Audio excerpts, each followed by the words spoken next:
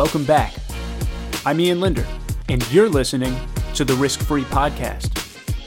As a property and casualty insurance advisor, I've dedicated my career to protecting the assets and liabilities of corporations in some of the riskiest industries out there.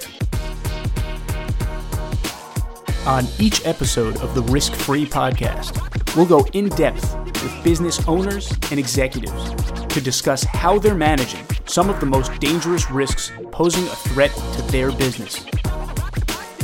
Thanks for tuning in, and I hope you enjoy.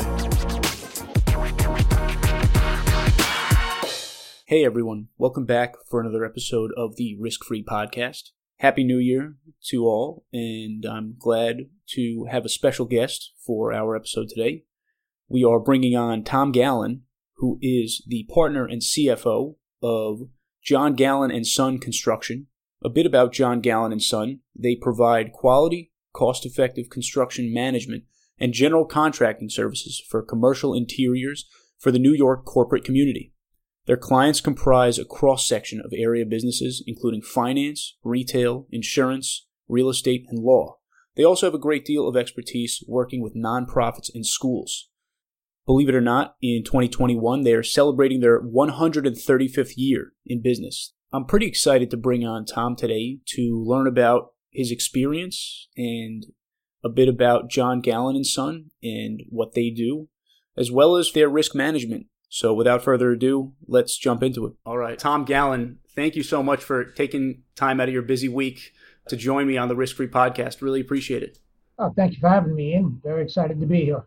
So you have a really interesting story. You began your career in a family business at John Gallin & Son as a laborer in college, and today you're partner and CFO, as you have been for the last 20 years, in the fourth generation of family ownership.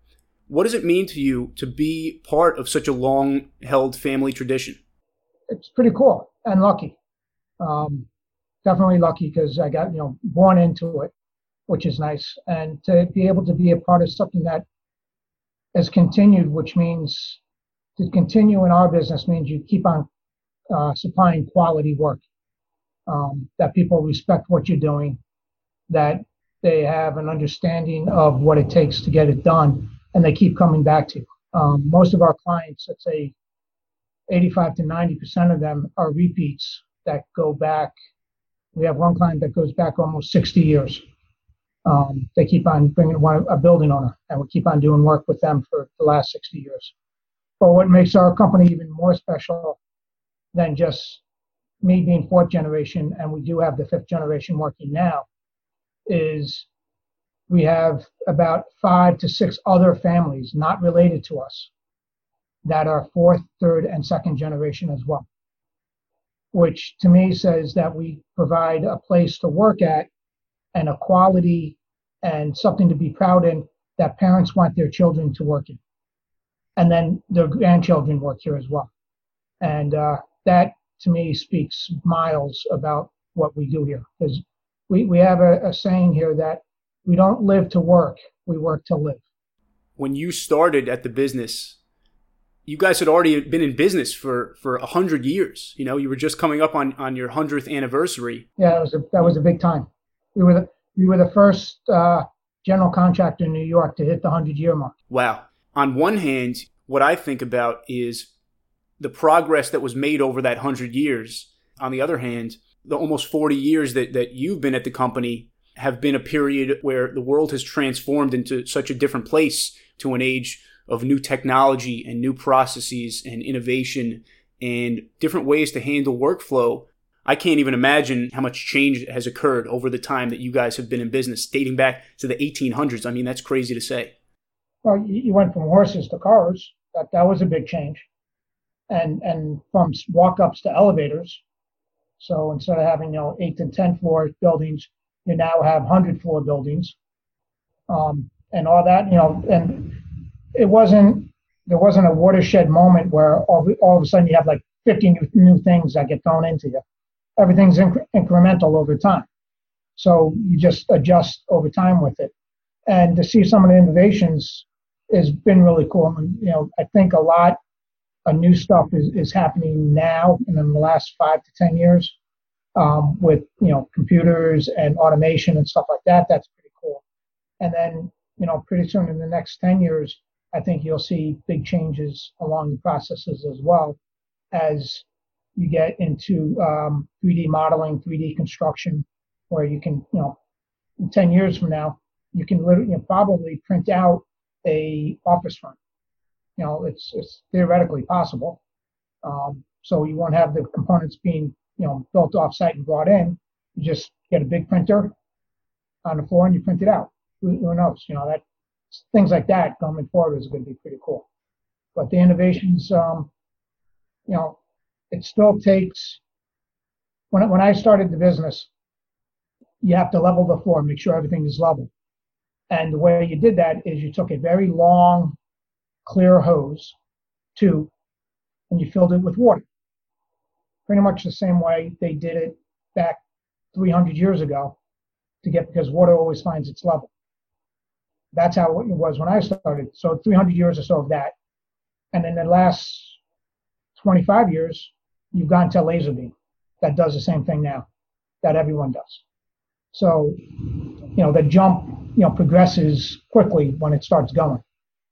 So, but the technology-wise and stuff like that, you still need people with a hammer to put in walls and to make stuff. So, do you have any memories from your first few formative years working for John Gallin and Son that mean a lot to you or that you carry with you to this day?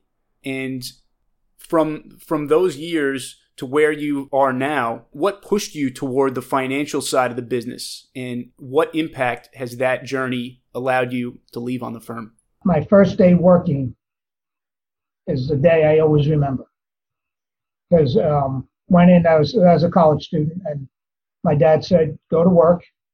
And if he wanted to, he said, I wanted to go work. He said, go ahead. But I don't want to hear anything about work at home. And I don't want to hear anything about home at work. And you do whatever they tell you to do. So I'm like, okay, I can handle those few simple rules. So I go down there, and one of the biggest people I've ever met at my life at that time gives me a scrub brush and a bucket and says, okay, go clean the bathroom. I'm like, okay. And the reason I bring that up is it didn't matter what my last name was. You have to earn your way through the business. And every day, it doesn't matter if my name is Gallin or Kondracki or Ziegler, which are the other people I work with. I have to come into my day and work and earn my keep every day. And going up through the ranks, there was no special privileges, per se that were going. I had to, do everything to work your way up. Nothing's given, but you can earn it. So that I remember from the beginning. And I learned that in life in general, because you work there, but you go do other jobs elsewhere, schoolwork, other side jobs as you go through.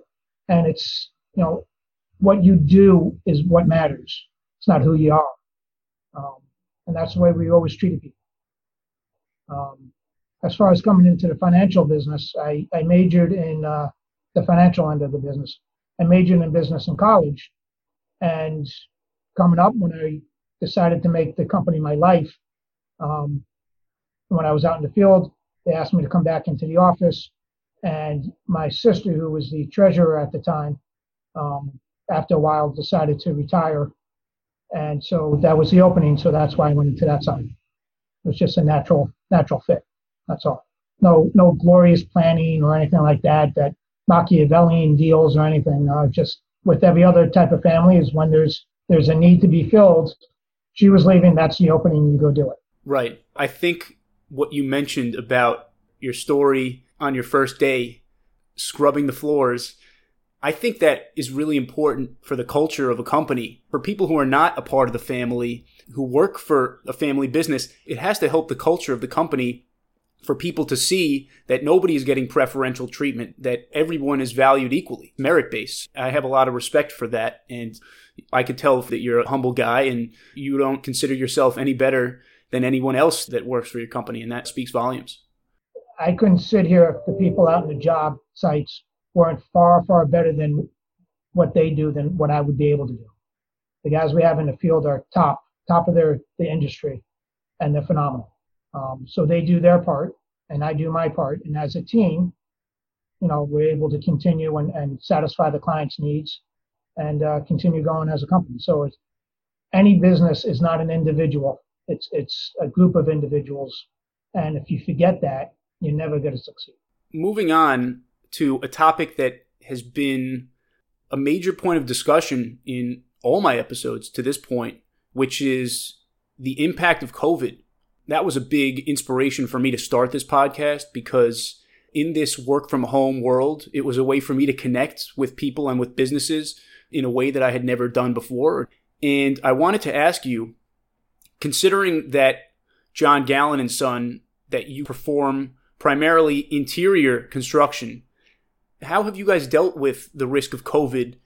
How has it been a factor, not only in the way that you protect and maintain safety for your own employees and your subcontractors on the job site, but also factors like ventilation systems and interior floor planning from a spatial standpoint? Are these issues that you guys have been concerned with and that your clients have been concerned with? As far as the safety part of COVID, as an industry in general, we are extremely safety conscious. As glorious as our jobs seem, they are still can be inherently dangerous. So on our job sites, we take safety very seriously. Our subcontractors take it very seriously.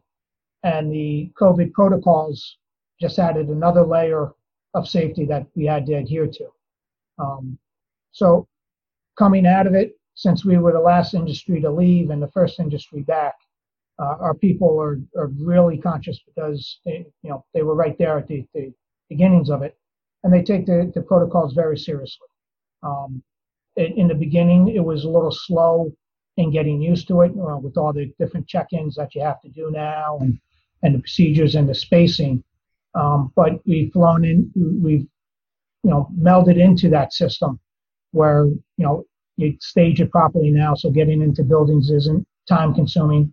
The workflow on the floor, you address it where not too many people are congregating in one area anymore. It's now become second nature. So because of the safety issues. So this, as far as the actual work on it, safety-wise, it's just one more thing that we have to deal with that we've successfully dealt with. Because, knock on wood, luckily on our projects at least, we've had extremely few COVID cases. I think maybe one or two on site. Some people have gotten it, but they weren't on our sites, but you take the time tracing. But so the safety issue is not bad. As far as the design goes, yes, clients are looking at spacing, putting up barriers, spacing people out more. I think your designing going forward is the whole design industry is shifting to a more spaced out work environment as opposed to the bench seating, which only had 4 or 5 feet between people. I think you're going to go back to, I don't know, they're talking about, going back to cubicles to a certain extent, or bench seating with barriers, mini cubicles as it would be. So that, and as far as the HVAC and concerned, most of your top level businesses are always looking to do that anyway because of all the, between LEED and well building, there's been a tremendous emphasis on employee comfort and health and safety in the design work. So this is just, again, another reminder, up the game a little bit to things that we've already been doing as an industry, and build outs for the last 5 years or so have been incorporating as much fresh air as they physically can into space, better lighting. The workspaces have dispersed a little bit, but you had your huddle rooms for that. So it's going to continue that way, but the pendulum that flew back is going to come back more towards the medium. So it makes everyone think about it, and where there's been many discussions on people coming back to work and what it's going to take them to come back. So I think the biggest concern is the pantry area and the free coffee, because you don't want people congregating about that. And the gyms that we've put in for people, how they're going to use that. A lot of corporations have, or larger corporations have, gyms in their space for people to come use. So they have to regulate that now. Those are the bigger concerns. Right, right. It's been a huge topic of debate. To what degree do people think that things are going to bounce back to the way that they were before? Will it bounce back to the way it was, or are we looking at the beginning of a new way of doing things? And I think it's going to be somewhere in between, but from the conversations I've had, depending on the type of industry you're in, but I talk to a lot of people that really are dying to get back. So it's interesting to see what changes are being made in your industry to make that possible. But what about an increase in building materials? Are you guys seeing that? And how does that affect you and your subs in the way that you're bidding on projects? Is it just an effect on the bottom line, or does it change the way you do things otherwise? It primarily is the bottom line, and it goes up and down. Right now, clients are always looking for the best price, the best quality at the best price, like everyone else would be. Those prices are increasing on certain levels, but like other industries, subcontractors and us, we're kind of pressed to hold the cost as whatever it is and absorb those increases. So, like every time there's a dip in the economy or there's changes like this, there's a balancing act on what has to get done. And, corporations and subcontractors make the decisions on a job-by-job basis, on a relationship-to-relationship basis. If they have a long-lasting relationship with someone, they may be more likely to eat a little bit of the increase because of the long-term relationship, where if it's someone new or someone not as much, they may be tempted to pass that along and say, this is the cost. So it's a job-by-job thing. And prices always go up. They never ever go down. So I think the biggest problem with material is getting some of them because of all the shutdowns worldwide. There is a shortage on certain things. Like right now, there is a shortage on refrigerators. Can't get refrigerators in time. And is that because of the shutdown in the spring and coming back with less manpower in the factories? Probably. And the demand of housing, building, and houses want refrigerators and all that too. So there's a supply and demand issue. But the industry as a whole will get over it. And if you communicate with your clientele efficiently and honestly, everyone understands it, because it's not like it's hidden out there. You just read the papers. You get through it, and that's you work as a team, and you're on the client's team, so you do that, everything's fine.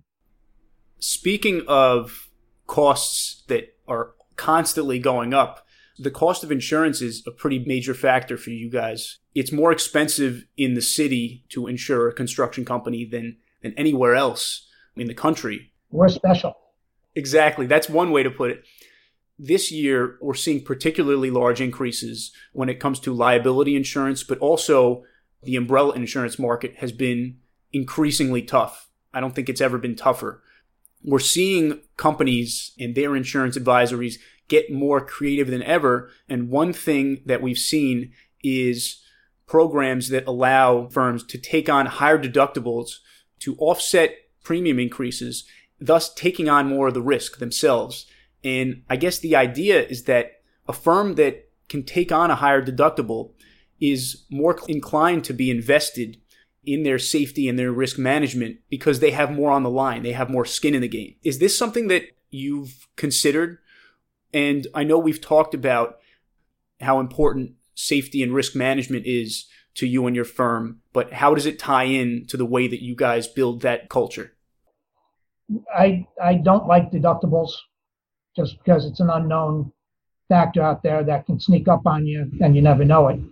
As far as having that as the impetus to be more safe, well, if that's the way the company thinks, that company has a big issue because they don't obviously care about their people as much. We take safety very seriously here, and goes back to our culture of we are all, in essence, family members, and either by blood or by history or just because you're part of our family when you join John Gallin and Son. When you join, you're part of the family. So we take safety always seriously. And luckily, in our experience mod rate is always been well below 1. I think as low as we got was 0.7, if a little bit lower. And luckily, we don't have too many accidents on our jobs. Because the last thing anyone wants to see is not see one of our coworkers go home at the end of the day.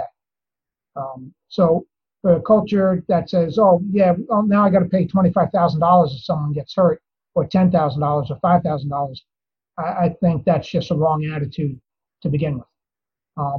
Yes, insurance is getting to be a gorilla on our industry, on our backs. I've seen insurance companies and premiums put just those factors put companies out of business just because they couldn't afford to pay that, and you can't afford to pass that cost along to the client because your competitors are doing other things. It just can't happen. And that has been a discussion that is yearly every time I do my renewal, because my rates go up and I don't have any accidents, so I don't understand why that happened. So yeah, that's it's a tough part of the industry, unfortunately. Even the best of companies can have a slip up from time to time, but to be able to limit that over a long period of time, it really does come back to the culture that you maintain. And like you said, when everybody that works for John Gallin and Son is considered family, and it starts from those core values, it makes it a lot easier to maintain those standards. So I hope that you guys continue to have that good fortune and maintain that culture. That's good. And luckily our subcontractors take that on as well. We've worked with many of our subcontractors over the decades as well. And they have the same attitude. And no one wants, our industry is inherently dangerous. It is far, far safer than it was 10 years ago, just because there is a factor on safety. So I don't know why the insurance claims are going so high. No one wants to come and cover us, but accidents do happen, unfortunately. And if you just, it's simple. It's not, safety is no accident, as they say. Right. Well, I got to tell you, I've really enjoyed the conversation. I almost forgot that we're recording this. To wrap things up, I just wanted to give you the floor, whatever you feel needs a spotlight, and to tell us about some of the great things going on at John Gallin and Son and what you guys envision for the future. We're still plugging away.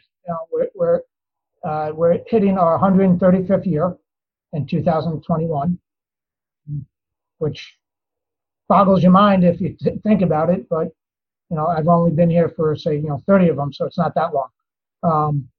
But no, we're good. We have, like I said, we have the 5th generation of my family. I have a 3rd generation starting of someone else's family. Hopefully 2 other families will have their kids coming as well eventually. So we're building up the process for the next 100, at least the next 50 years. Can't put things too far out there, but everyone is rightly concerned now. But this is, like I told people, this is about our 4th pandemic. It's our countless dip in the economy. So there's no playbooks ever written, but if you keep your head about it and just do the right thing, communicate with your team members, communicate with your client, be an advocate for them, and be truthful and communicate well. There's no situation you can't work out and you can't get through. So, it's people say, what's the secret sauce? It's not. It's common sense, at least to me. So, but and Gallin's hopefully will be here for another 50 years. So we'll be talking about this when you're hitting your retirement years. You'll be talking to one of my cousins or nephews. I hope so. I just appreciate you and the perspective that John Gallin and Sons' long history has afforded you and the firm, and the opportunity to have you on and to share that with our listeners was really a pleasure. So thank you, Tom. Same here. Thank you. It was fun. It's a shame it's only a 3-minute thing. We could do this for an hour. And that's a wrap for this episode of the Risk Free Podcast. For more information about how you can become a guest on a future episode, or to learn more about my expertise as an insurance and risk advisor for the construction industry, feel free to hit me up at www.ianmlinder.com. Happy New Year, everyone, and until next time, be sure to keep it risk-free.